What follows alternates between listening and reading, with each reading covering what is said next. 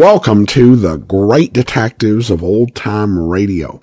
From Boise, Idaho, this is your host, Adam Graham. If you have a comment, email it to me, box13@greatdetectives.net. Follow us on Twitter at Radio Detectives, and become one of our friends on Facebook, facebook.com/Radio Detectives.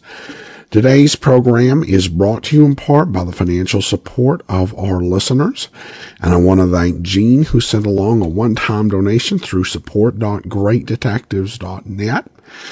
You can also support the show through our Zelle. The Zelle app, just send to box13@greatdetectives.net, or also by mail to Adam Graham, P.O. Box 15913, Boise, Idaho 83715. In addition, you can become one of our ongoing Patreon supporters for as little as $2 per month at patreon.greatdetectives.net. This weekend at greatdetectives.net, I continue my ranking of the top 10 Big Finish stories of 2019. And you can check that out over at greatdetectives.net. But now it's time for today's episode of Dragnet. The original air date is February the 22nd, 1955, and the title is The Big Slug.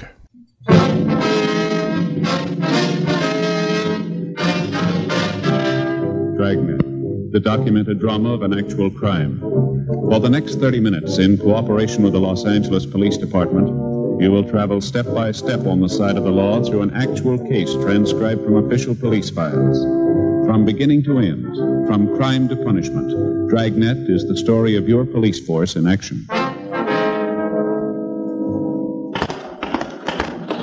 It was Wednesday, February 16th. It was cool in Los Angeles. We were working the day watch out of Homicide Division. My partner's Frank Smith. The boss is Captain Lorman. My name's Friday.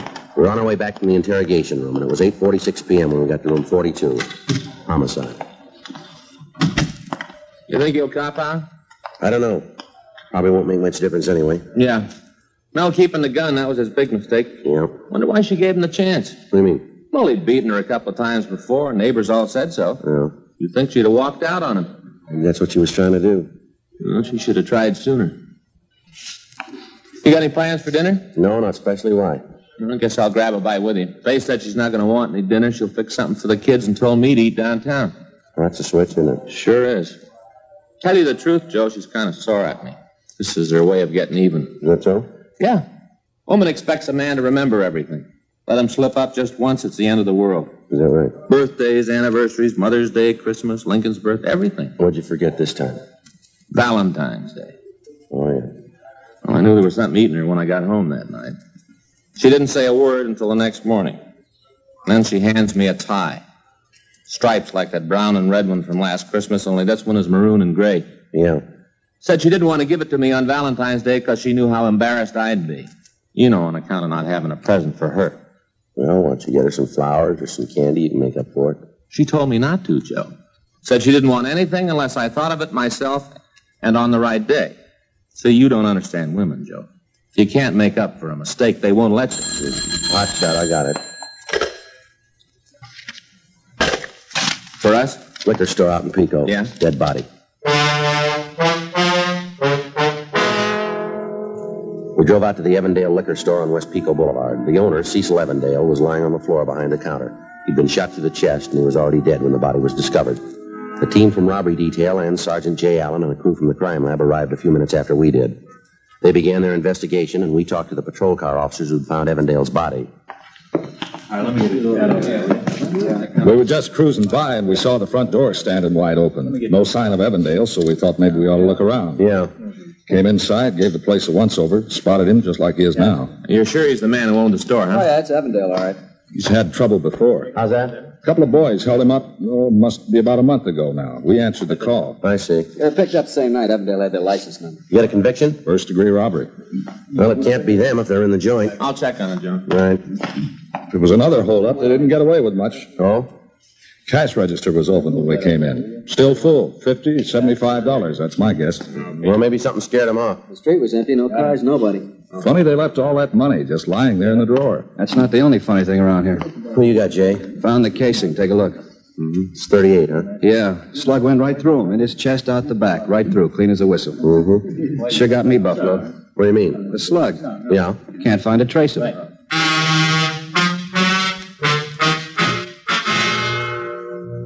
Frank came back from the telephone with the information that the two men who had previously robbed the Evandale liquor store were now serving their sentences in San Quentin.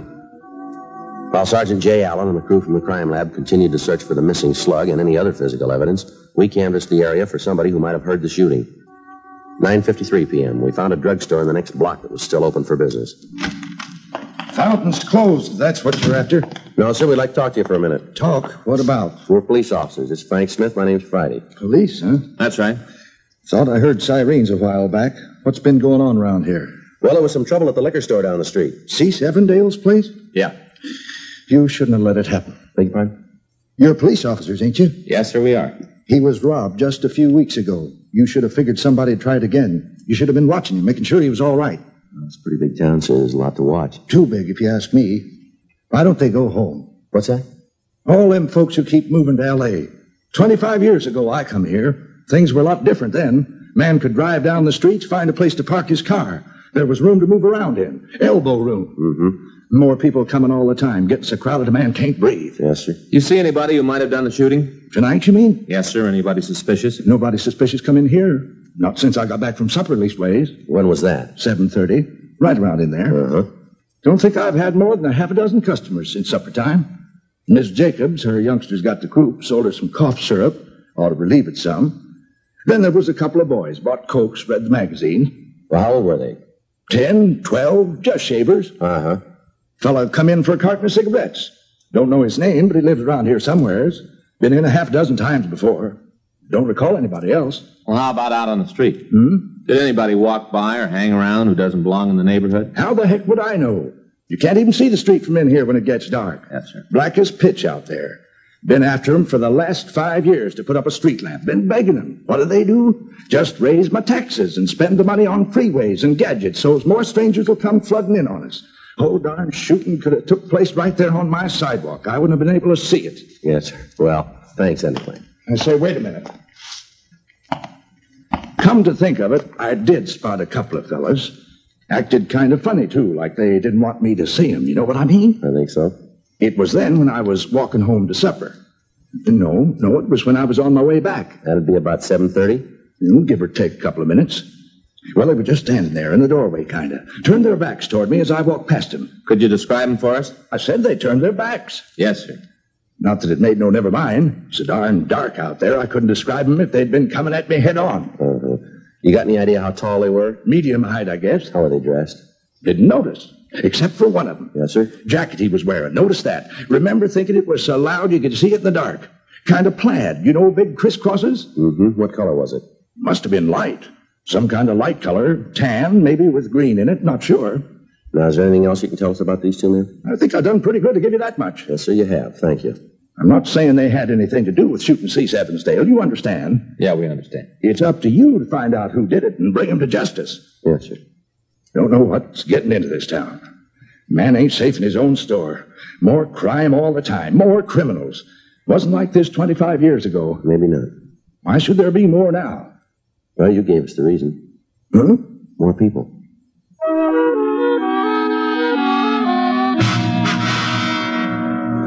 $11:36 p.m. We went back to the liquor store. The body had been moved to the county morgue. Jay Allen told us that he and his crew had searched the walls, the floor, and the furniture. There was no physical evidence and still no trace of the slug that had killed Cecil Evandale. The next morning, February 17th, we again returned to the neighborhood and questioned shopkeepers in the vicinity. None of them had any leads. 12:05 p.m., we went back to the office. Well, guess you were right, Joe. What about? Hey, when I got home last night, she was expecting candy or flowers or something. Well, I thought she told you not to buy her anything. Yeah, but that didn't keep her from being disappointed when she didn't get anything. Oh, what'd she say? She didn't say. She just looked. I got it. Homicide, Friday. Yes, that's right. No, we're on that. When? I see. My tie-in, yeah. You give me the address? Okay, right. Thank you. Office just got a report from a clinic out on Wilshire. A man came in to see him this morning. Yeah. Had a 38 slug in his chest. We drove out to a small medical center a few blocks west of Vermont Avenue, and we went into the offices of Dr. J.Y. Springer. Good afternoon, gentlemen. Afternoon. Dr. Springer in? Do you have an appointment? The police officers. Oh. The doctor busy? Well, he does have a patient with him right now. I see. We'll wait. I'll tell him you're here. I'm sure it won't be long. Thank you.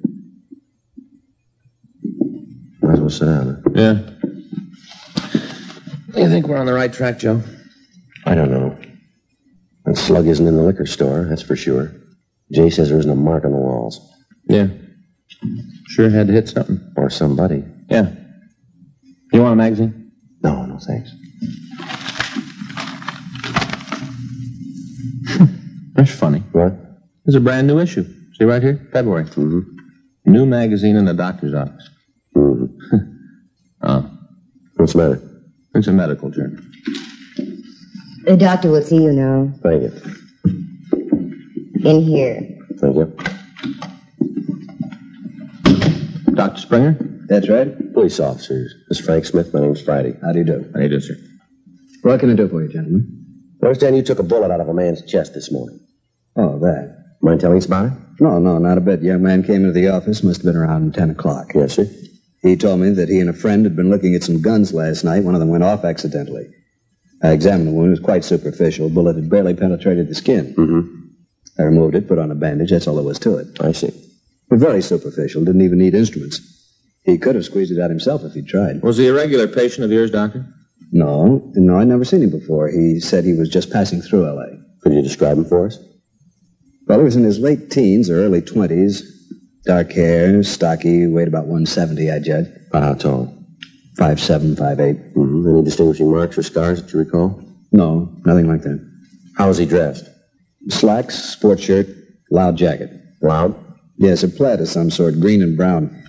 The shirt was open at the collar, no tie. Mm-hmm. Now, when you called in, you reported that his name was Clyde Beaton? That's right. You think it might be his real name, Doctor? I'm sure of it. Oh. You have to be very careful whenever you treat a bullet wound. I always ask for identification. Yes, sir. It's a good idea. The young fellow was a little embarrassed at first. He didn't have any. No driver's license? It was in his other suit. I told him he'd have to stay here until I could contact the police. What'd he do then? He fished through his pockets, found a letter he'd recently received. I took the name from the envelope, Clyde Beaton. Seemed sufficient identification under the circumstances. Mm-hmm. Did you get Beaton's address? He said he was staying at the Crown Prince Hotel on Sunset. That what the letter said? I'm afraid I don't remember. It was the name I was chiefly interested in. I understand. Did you keep the slug, Doctor? The bullet you took out of his chest? No, I'm afraid not. He wanted it for a souvenir. Well, your report said it was a 38. That's right, 38 caliber. You sure of that? I've handled guns all my life. It's a hobby. I see. Is this a serious matter, Sergeant? I'm afraid we don't know yet. The wound was very superficial. Yes, sir. I remember telling him how lucky he was that the bullet hadn't gone in deeper. Well, he could have been luckier. How's that? If it hadn't hit him at all.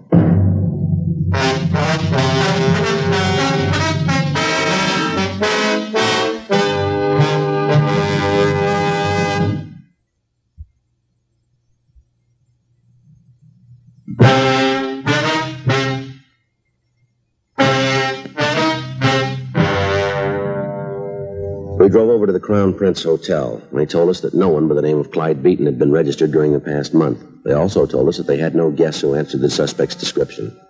We checked the name through R&I. They had nothing on them. We also checked the telephone books, city directories. We came up with 2 Clyde Beatons. The first one was an elderly man who lived on Highland Avenue. We interviewed him and learned that he suffered from arthritis and had been bedridden for the past 2 years. He had no living relatives except for a daughter who kept house for him. The second Clyde Beaton lived on Washington Boulevard. We drove out to the address. It was a 2-story brick and stucco apartment house.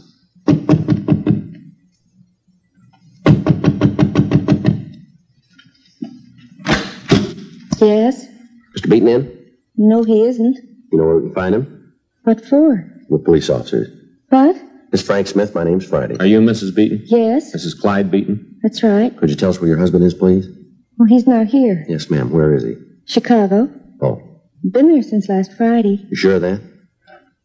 What's this all about? Police business. Do you mind if we come in for a minute? Well, no, I guess not. We can't talk very loud. The baby's asleep. Yes, ma'am. You say your husband's in Chicago? Since last Friday. Business trip?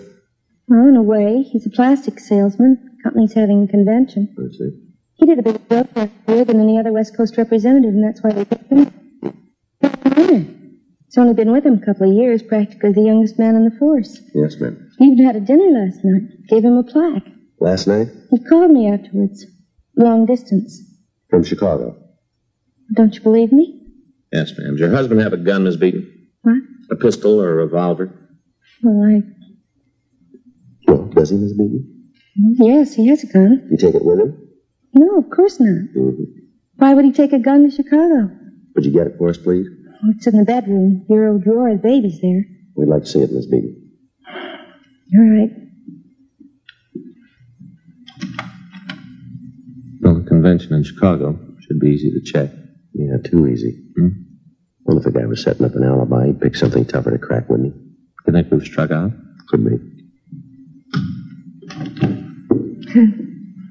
I'm sorry. Yeah. Well, the gun isn't there. Oh. I looked all through the bureau. I don't know what could have happened to it. Well, maybe your husband did take it with him then. I packed all his things. He couldn't have. I see. Well, we've always kept it in the top drawer where it'd be handy. Mm-hmm. You know where your husband's staying, Miss Beaton? The Waterfield Hotel. I've never been in Chicago, but it's right downtown someplace. What's the name of the company he works for? Federated Plastics. Can't you tell me why you're asking all these questions? We'd just like to get in touch with him. What about? Do you have a picture we can take with us? Of Clyde? Yes, ma'am.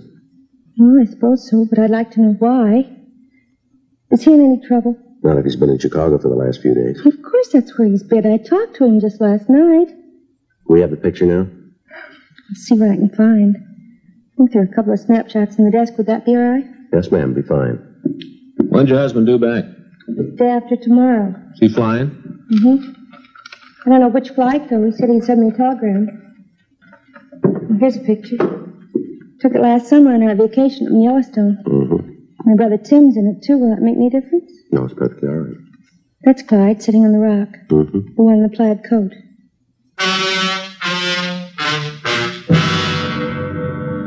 We took the picture with us and we stopped by Dr. Springer's clinic. His nurse told us he was operating at St. Thomas Hospital.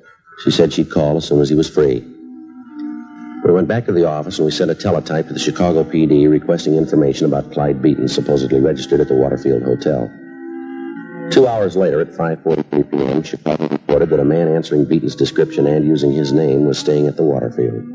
They all attended a convention dinner the previous evening. You sure comes up with him? Can we check him out? Well, better talk to him sometime. I'm sorry, Freddie. Yes, ma'am. How long will he be there? Let's see, would you ask him to wait for me? Right away. Thank you. Doctor's back in his office. You still want to show him this picture? So far, it looks like we're 100% wrong. Yeah. Can't get any worse.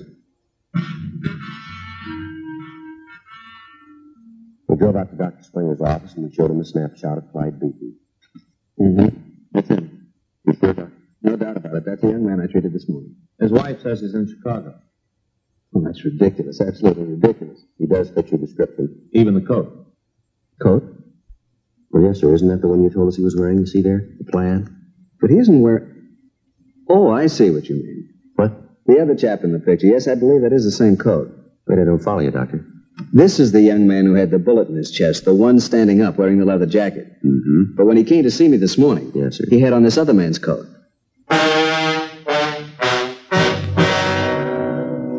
Dr. Springer was positive in his identification of Mrs. Beaton's brother. 7:28 p.m. We again interviewed Mrs. Beaton. Oh, it's you again. Yes, ma'am. What do you want now? Just a couple more questions. You got me so nervous before, I just didn't know what to do. I had to telephone Clyde all the way to Chicago. Make sure he was all right. We're sorry about that, ma'am. It cost us a fortune in phone bills. He said the police back there had been bothering him, too. He couldn't imagine why. We don't want to cause you any trouble. Well, that doesn't help any. Would you take another look at this picture, Miss Beaton?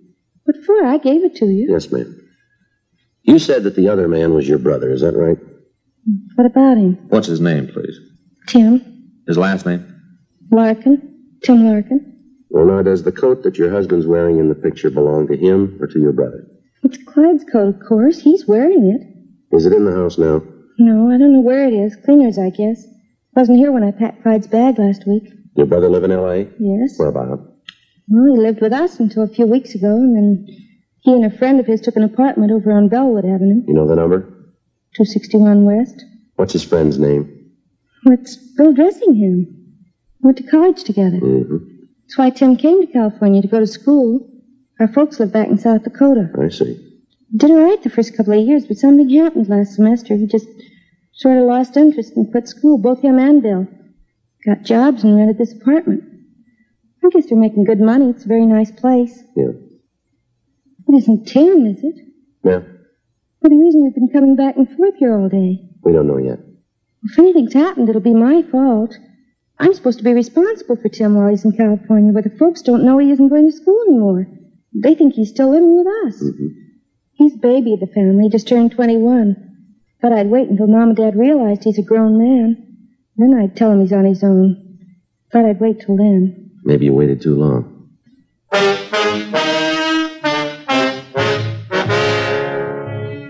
9:15 p.m. We went over to the Bellwood address Mrs. Beaton had given us.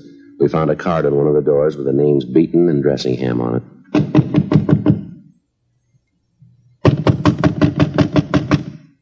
Yeah, who is it? Open up.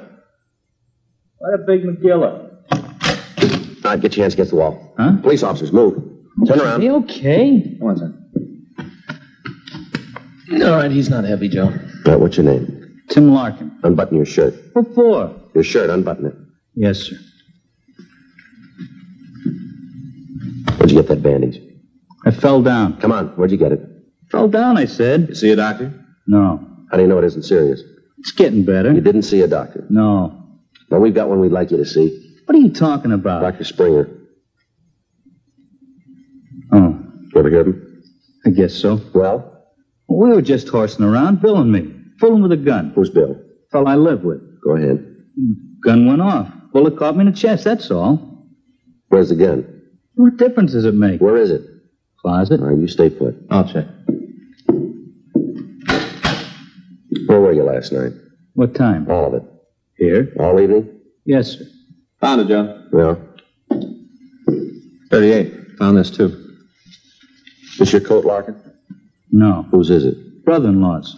Who's the gun belong to? Him? Did he give it to you? Borrowed it. Borrow the coat, too, did you? Yeah. Where were you last night? I said before, right here.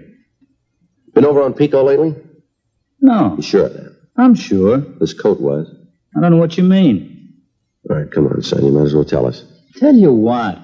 We got a shell casing Yeah? from a 38. We found it in the liquor store last night. So? The owner was killed. Well, lots of 38s around. Be real easy to check your gun against the casing we found. Well? Come on, Larkin. Guess you'll find out anyway. All right, tell us. I was there. Evandale Liquor Store. Yeah, me and Bill. We was going to hold up the joint, that's all. Just hold him up. Go ahead. Bill had the gun. I didn't have nothing to do with that part. He was holding the gun on the old geezer, and I went around behind to get at the cash register. Mm-hmm. Something happened. I don't know what. Maybe Bill was squeezing too hard on the trigger. Maybe he got scared. I don't know. Yeah. Gun went off. Old guy fell down. Same time I knew I felt a little pain here in my chest. Bullet must have gone through him and hit me. Yeah. Bill got all panicky. Turned around and started running. I stuck right on his heels. Where's Bill now? Bar down the street. Went out for a beer. You carrying a gun? No, sir. This is the only one we got. All right, let's go. Oh, you understand that I didn't have nothing to do with the shooting. You understand that, don't you? It was Bill that pulled the trigger. I didn't have nothing to do with it. I wasn't even involved. Yeah, well, we don't see it that way. Huh? You ended up with a slug.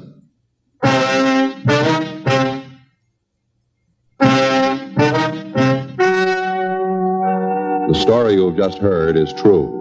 The names were changed to protect the innocent.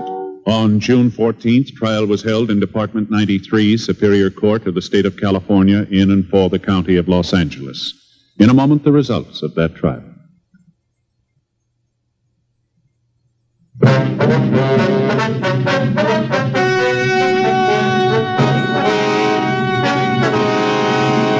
William Seaton Dressingham and Timothy Wilkes Larkin were tried and convicted of murder in the first degree. The jury returned a recommendation of leniency, and the suspects are now serving life terms at the State Penitentiary, San Quentin, California.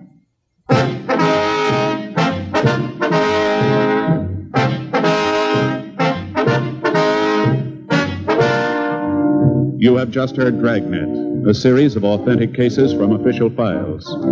Technical advice comes from the Office of Chief of Police W.H. Parker, Los Angeles Police Department.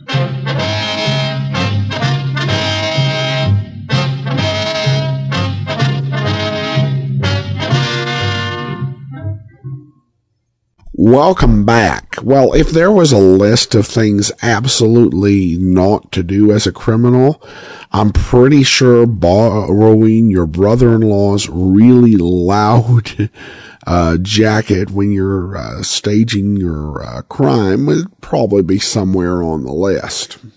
All right. Well, I do want to go ahead and thank our Patreon supporter of the day, and I want to go ahead and thank Haskell for their support. Haskell has been one of our Patreon supporters since August of 2015, currently supporting us at the rookie level of $4 or more per month. Thanks so much for your support.